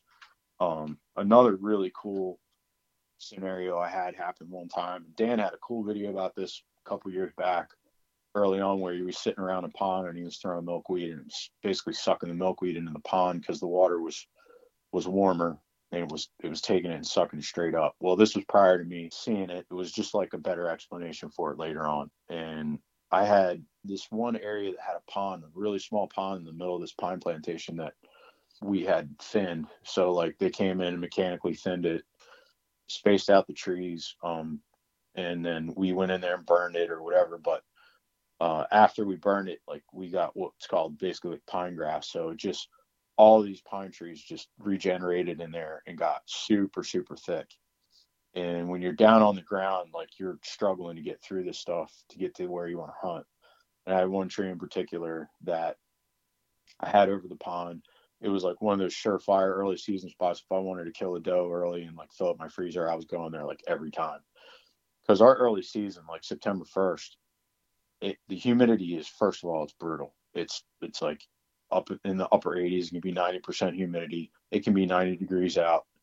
You're like you're factoring all these crazy things. You're like, one of them is okay, if I kill something, how quick can I get it out of here and get it cooled down, whatever. But it's also a great time to get a crack at a buck, because that there was a field close by. It was thick enough that they could bed in that all that pine regen, swing by that pond for a drink before they headed out. Like, it's a great spot. So there was a set of train tracks that ran parallel to it. And a lot of times it was easier for me to like walk up the tracks and then just dip down one of the thinning rows and cut in and kind of and hook around and get set up in this tree. And I was walking up the train tracks one day to it, and I had a northwest wind. It was like blowing right in my face, but there was a giant buck bedded right off the train tracks. Like, he was in this like super thick like little spot, and he wasn't 15 yards off the tracks. Oh wow. And well, a lot of hunters that hunt that piece of public land, especially during gun season and stuff, that's the first thing they do is they walk up those tracks and they cut in. So I was like, this guy, like he's got going on, like he knows exactly what he's doing. So I bumped that buck, and then it was one of those things where I was like, well, maybe I'll take another crack at him. I'll come in a different way. I waited for like a northeast wind. It was just maybe 30, 40-degree difference to get to the pond. I had to walk through that regen. It was brutal, and had to get to the tree. And I got set up, and sure enough, like probably 25 minutes left of shooting light, I was looking over in the direction where that buck was bedded, and I watched him get up, and I was blown away. He got up and he started making his way, and he did a huge hook, like huge downwind hook to get on the downwind side of this pond, and he went right behind me. And I thought for sure I was going to get picked hard. Like the way the wind was, northeast wind blowing like right past me, right to him. He walked around me, and the crazy thing about this hunting these pines was you can't see anything on the ground, but once you got up in the tree, I'd get like 4 sticks high. I was almost like 22, 25 feet. Once you got up there, you could start seeing these little pockets and start picking the place apart. It was way easier. It was, all your shot opportunities open up. Everything was good. He walked downwind of me, downwind of the pond, and he bedded with the windows back with a bunch of thick stuff behind him. And he was looking out in the direction basically where I came in at, the trail that basically I walked, or I didn't really walk down the trail, but the direction that I came in at. Okay. And he sat there, and I'm sitting there like trying to figure out like how I'm not getting winded right now. And this is really prior to like a lot of my equating the thermals and using it for hunting rather than, what I'm using it for in my career or whatever. And I had milkweed. I dropped the milkweed, and then just in that little sphere of that pond I was in, it just sucked that milkweed right toward the water, and it dipped down and it hit that lift, that column from that warmer water. The at the time the water was warmer than the outside air, and it just shot it straight up in the air. So I was like, wow, this is, I'm not getting winded. This thermal's pulling my scent into this pond. It was awesome. Like, that buck eventually got up, and he circled around and he started coming in, and I actually ended up getting picked off. I didn't get a crack at him, but it was a really cool lesson. It was really cool being able to go back there like, a week and a half or 2 weeks later and still seeing that same deer after he got bumped. But it was one of those things too where that bed worked for him, so why not use it again? You know what I mean? Right. That was really a cool like water example. A negative one I had, and I really don't like hunting in the mornings. I especially around water, I can't stand it because it never works for me. I had a little private farm that I was able to hunt for a couple years. It was a landowner that I did some work for, and he asked me if I like to hunt, and I hunt very little. I barely ever hunt private, and it was like I had this little stretch 99% of the time I'm on public. But yeah, this really cool like 160-acre block of woods. Gave me sole permission to hunt it. It had giant bucks on it. I ended up shoulder shooting like a 160-inch 10-pointer on there and losing it. It was like a heartbreaker. But these are the kind of deer that were on this place. Like it was completely unpressured, but it was completely open hardwoods, and it was so difficult to access and like hunt. But it had a couple patches of frag, like 1-acre patches, like growing right in the middle of it, and those things were like magnets. But then it had a branch, like a creek that ran the outer edge of it, but I had a big elevation drop there, like 15 or 20 feet. And everybody will laugh that'll listen to this, but for me, that's huge. And I'll tell you right now, even with that small of a elevation change in that slope, those deer did the same exact thing every time. They have that trail in the upper third. They use it the same exact way. They use the thermals the same. They travel in that safe, like little tunnel. And this is again going down to that micro thing that I'm talking about, like a micro landscape type thing. Well, I wanted to try to catch a buck back coming from the fields, going back to bedding. There was a flooded bedding area behind me. It was down in there. It was all these big pines on hummocks. It was like if you try to get back in there, you sunk up to your waist. But that was like their bulletproof spot. And I was really hoping to catch one on the way back. Well, I got in there early morning, And what I found out is that all that cold air and everything pulled into the water, pulled into that super low spot, and it was so dense in there that it was actually kind of like creating like an outflow, and it was doing the opposite of pulling my scent in. It was actually pushing it out into the woods in the direction that buck would have been coming back to bedding. This was late season, wintertime, no leaves, no nothing, and super cold morning. And it could have been one of those times where the outside, the ambient air temperature in the woods was colder than what the water was. It was actually pulling everything in rather than going out. And it took till like 10, 11 o'clock in the morning for the sun to have enough influence where I started like picking my scent up straight up. By that time the hunt was shot. Right. Everything was shot, but I just sat there and froze all morning just to kind of see how long it would take, until things switched. And it took a really long time. And from that point on, like I was like, it's useless for me to try to hunt around these areas in late season or winter when it's cold. It just didn't make any sense.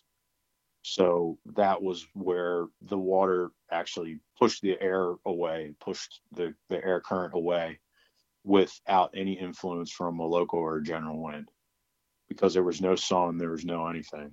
I got that in there the crack of dawn, like an hour before sunup or whatever. Yeah, it's almost the same effect we talked about earlier, like a high humidity day with light and variable winds. It's just pooling, making a big pool ground level. And if there's frost on the ground, the reason there's frost on the ground is because, it was all that all the moisture in the air condensed and, froze. So yeah, it's a moist, humid air. Even though during the day it's going to be unstable and the air is going to be drier and all that stuff, it's just, the mornings are tough for that reason. So especially around water for me, I kind of just gave up on it. Those are important facts to consider if you're doing your preseason scouting and you find what looks like a super hot area and there's water nearby. Well, something you might want to consider is maybe evening hunt, or maybe a morning hunt is out of the question, and evening hunt's the way to go. Yeah. And anything I've been dealing with, like from a predictability standpoint, like from, those thermals dissipating and pulling toward the water, doing whatever, it's just so much easier to figure out in the evening. And that's going to be your best shot anyhow, is just trying to, get that, that buck coming out of bedding. Yeah, I think these concepts are kind of that next tier, right? Yeah. Over the years, that's what's been giving me the edge for sure. It's just taking all that, first of all, getting out there and learning the hard way, failing and failing and failing and failing, and then taking all those other things and then just using that as a way to just check things off the list and eliminate, bad decisions in timing, because you can waste your whole hunting season real easy, like, and sit somewhere and not see deer all season. Like, great, but who wants to do that? Yeah, nobody wants to. I know I've done it a few times. Yeah, I know. I like eating venison. That's all I know. Right. No, those are great examples, though, of how to look at a body of water and, take into account for the air temperature and kind of plan your hunt and being able to rely on that, like you said, in the evening, maybe that thermal vacuum, or in the morning, avoid that thermal, for lack of a better term, fan, where that water is pushing the air out away from your location. Yeah, another weird thing we deal with around here too, but it's more early season, is like, and most people don't deal with it unless they're on the coast, is sea breeze. So like you can have a great offshore flow, like, early in the morning, where you have a good general wind, like blowing out of the northwest. And if the ocean temperature varies from, the land temperature, and you're within that like 8-10 mile like strip of coast, it, like that wind switches, it starts coming off the water, blowing really hard. So you get an east wind. And that's another thing that we deal with too, especially if I'm hunting in the marshes, like the tidal marshes, like out, closer to where I live. It's just, if you have a sea breeze, man, it's really screwy. Yeah, it's so many variables to consider as a bow hunter. Yeah. Speaking of variables, and we discussed this briefly earlier, but I think it's real important and worth mentioning. You kind of touched on it when you were talking about checking your trail cameras And this is something that might not come to mind for a lot of hunters, is how humidity affects scenting conditions. So what's your opinion on humidity, how it affects wind and the scenting behavior of deer? One thing I always think about, like, people don't know how well deer smell. It's crazy how that olfactory system works. It's so out there because they rely on it so heavily. And we, like, say you smell pizza, you smell a pizza and you're like, oh, that smells like pizza. But that deer smells the flour. The deer smells the salt. Their noses just break everything down into these little separate elements. So like if you're thinking you're masking your human scent, that's like, that ain't happening, because that deer just picks it apart too easy. But I like having dogs. Like, I had a pointer. I got a German short hair pointer, and she's a really cool dog, and she was in the woods with me every day for, I don't know, until she couldn't be in the woods anymore. So probably a good solid 11, 12 years. And we don't have quail around much anymore, but we still have woodcock and stuff like that, and they occupy, like, the flooded areas around us. And I had that dog trained also to shed hunt in the blood trail. I wanted to have like this all-purpose animal, and I really like woodcock are easy for those dogs because they really smell. Like, some dogs don't even like putting them in their mouth, but the scent is so strong on them. So with certain days, like, I loved hunting overcast days where there's a lot of, like, humidity in the air, because the dog could just pick them up. Like, sometimes we get into a place where, like, the smell would be so overwhelming that the dog would go on point and the bird wouldn't even be around. Like, the bird might be 50 yards away. And it was just because all that scent was getting pulled down into that. It'd be a wetter day, stable atmosphere again, like overcast, holding all that humidity. And that bird was just putting off a massive scent cone. But then there's days where it's high pressure, a lot of thermal lift, a lot of convective lifting from the sun, super dry vegetation, whatever. The dog would just have a terrible time sometimes trying to find something, as well as she could smell. I mean, it was amazing what she could do.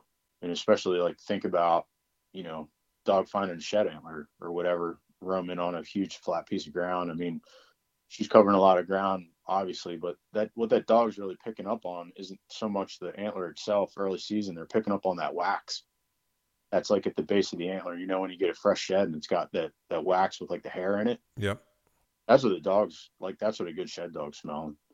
And then outside of that, that dog's looking for that form of the antler, like tines up, tines down, whatever. But that the atmosphere conditions had so much of an influence on, how the day was going to go. And knowing how that dog could smell, I forget how many times better a deer can smell than a dog, but it's like, it doesn't even compare. So tracking dogs and stuff can pick up scent from what, a week or days, and from how many miles, like, somebody traveled, and a deer can smell that much better. So those atmospheric conditions, they're going to use them to their favor, to protect themselves as much as they can. So that's where those atmospheric conditions definitely influence, like, scenting conditions for sure. And I think the takeaway for me, or for bow hunters in general, should be, if you've got those marginal conditions where you've got moisture on the ground or high humidity or light and variable winds, maybe those are the days you hold off from your best spots and you wait for that high pressure, steady wind days. Yeah, for sure. I mean, it's just, yeah, I mean, you got to be thinking about that. You have to be thinking about, like, if you see a place where the sign opened up and, like, you have a known bedding area, and maybe you have history with a place where you've seen, several really good bucks come out of that area, over the years, or watched them, observed them, and watched them get up and do whatever. Like, yeah, those aren't the, I don't think those are the places you're going to want to go on haphazardly, because that might be that one sit you get that year for that spot. You're definitely, or you might not sit it at all because you might not get the right kind of scenario that year. Pushing it's great. I mean, pushing it definitely is going to get you, but it's high risk, high reward. You know what I mean? So Absolutely. Well, Eric, I think that wraps up all the questions I had for you. Got any final thoughts here before we cut you loose? Not anything in particular, but if anybody has any questions after this, I know there's been threads, as a result of your previous podcast. So I know some guys fielded some questions when I posted some things. I think I gave them some explanations, and if there's others, I mean, there's a lot of other weather stuff out there that I didn't even touch on. But I think generally overall, I think this will give you a good understanding. But nothing is gonna make up for experience in getting out there and like testing these concepts and stuff like that. You got to take a few to make a few. It's just the way it goes. I always say there's no replacement for experience, but it's great to understand this from a conceptual point of view. Yeah, and a lot of this stuff, like all this information or whatever, it's all out there and available. It's readily available, to kind of recap and touch on, on the computer or whatever. And if you want even a more detailed explanation or whatever, but I think it's great going on a site and reading about somebody's kill or doing whatever. It's really cool after the fact, like when guys put maps up and they talk about what things were, where they were at. There's a reason why that deer was there. There's a reason. It might be a surprise to them, but the cool thing is if you can start eliminating those surprises or kind of be in a scenario where maybe you thought you got lucky. Well, maybe those influences were in your favor. You just didn't know. And the other thing is too, is like, what's so impressive to me is there's a lot of guys on the beast that, they do a lot of traveling. They'll hit a lot of states. They'll kill multiple bucks a year in different places in a time frame of like, 5 or 6 days. And you look at somebody like Ridge Runner, you look at even Dan and Joe and all the THP guys, and they're traveling all over the place and they're doing these hunts. Tyler had a really good season, whatever that he had taped last year. I thought was really cool. Him hunting in the hills. I think having this background and knowledge, and especially like this weather stuff and all these other little things, it's one thing like finding sign. It's one thing picking a place out, but all this, like having this knowledge helps you eliminate all these variables and help you like pinpoint a spot. Those guys do so well killing is because they're processing those things in your mind so fast. You're considering all the variables at a very fast rate when you're trying to hunt a new spot or things change. And the guys that are really good are the ones that have that ability to quickly adapt, recognize those conditions that they're going to find in their favor in that spot that can get them in range to, get a crack. And that's what I think, like, this is a big part of it. And this is a lot of what was a turning point for me. It was a one thing, like going out and finding buck beds and stuff for the first time. But when you got to start asking the questions, why it's there, why that buck bedded there, when and how, and it all has to do with all of it has to do with these atmospheric conditions and how it's going to use it in its favor, like 100%. That's a great point, and it's funny, when I found the hunting beast initially, I thought finding the bed was the end, right? Oh, me too, man. Me too. I was like, there's the bed. I'm going to go hunt it. Not even close. Right. Turns out finding the bed's just the beginning. That is 100% the beginning. And then you gotta sit there and like, is this a rut bed? Is this a primary bed? Is this what, and then it's even picking all those nuances apart. Time of the year obviously has a huge influence on things. Pressure, huge thing. But those deer are going to they're adjusting to that pressure, putting themselves in a situation where all those conditions are in favor, where they basically eliminate any human contact and they don't want to make a mistake. And say it over and over again. There's a huge difference between a deer on public and a deer on private. And then, where I hunt, a spike buck is trying to pick you off in the trees. And if you're starting to kill like, 4-year-old bucks and you're doing pretty good, like, I want to come talk to you. Like, right. And I've had guys, like, I have a couple people that I keep in contact and that I initially met on the beast, and it might have been like years ago, that have come down and hunted public land that I manage or whatever. Even though I manage a big piece of land, I don't have any distinct advantages over anybody else. I don't. I can't. I have general idea. And the other thing is too is nothing ever makes up for hard work. I do not have places where I can go in every year and consistently kill something. It all relies on the sign that's there. And every single time I go into a place, I have to pick it apart every single time. there's no slam dunks, there's no anything like that. And I put tons of time in with scouting and thinking about things and adjusting and it all the more work you put in, and then backed with like being able to pick up nuances and new knowledge that are going to help you eliminate factors that are going to work against you, like keep at it.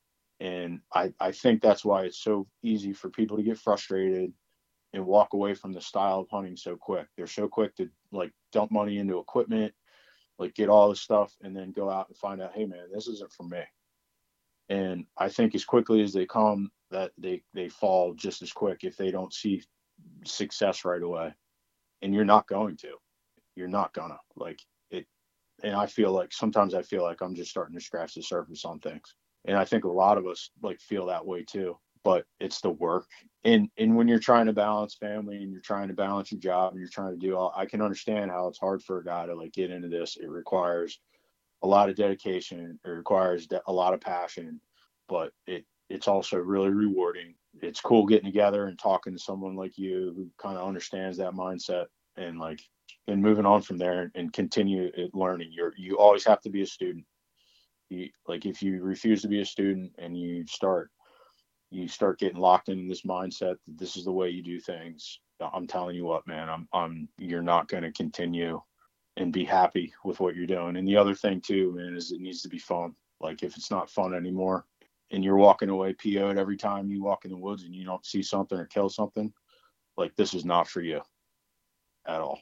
So I just kind of mark it up as like there's certain times of the year where it becomes a lifestyle for me. Like I'm thinking about it a lot, and after I kill a good one, I'm always moving on to the next one, man. And that's the thing, is you're always moving on, and every scenario is different.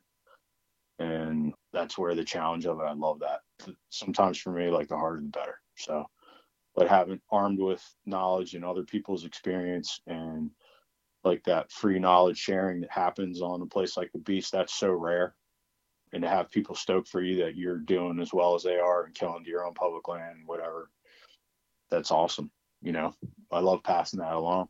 Definitely good community.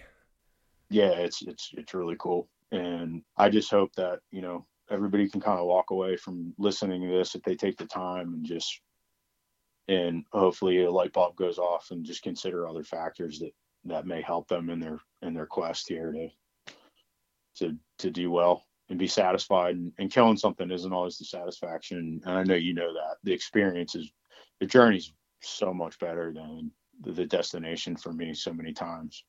Yeah, absolutely. Yeah. So and just that experience, like you got one life to live, man. So you got to go out and live it. And if you like to hunt, like, you know, there's no more of a challenge than getting out on public land and knocking down a good one and something that you're happy with. As long as that deer, when you see it, lights you up and you get your heart starts racing and it makes you want to draw your bow back or whatever, that's good enough deer as far as I'm concerned. Yeah, there's a lot more to a trophy than inches of antler, that's for sure. Yeah, man. Yep. And doesn't matter how much you cook that antler, you still can't eat it. So. All right. Well, hey, Eric, I definitely appreciate you taking the time to call in tonight and talk to me. Yeah, Jeremy, it was really great. I really appreciate it. Like, you know, and when we first, you know, started talking about this, it's been a little bit of a time. And I wish you continued success. I really enjoyed the other podcasts you had on and listening to everybody else's perspective and experience and kind of stories and stuff like that. And it's cool. There's people among us there's always somebody out there that's, you know, going after it and putting the time in and finding that way to balance it, you know, balance that with everything else they got going on. And I appreciate that with everybody too, taking their time to do things like this and talk with you. So I hope they regard, you know, my time as the same. Yeah, for sure. Thanks again. I think we'll wrap it up there for today, and good luck this season. I'm sure we'll be following along. Yeah, just scouting now, and turkeys are coming up, and then fishing, and then kind of all starts all over again. And as soon as deer season's over, I'm ready for it all over again. So. Right. All right, man. Well, hey, thanks again, and take care. Yeah, man. Talk to you soon. See you, bud. Later. Yep. Bye.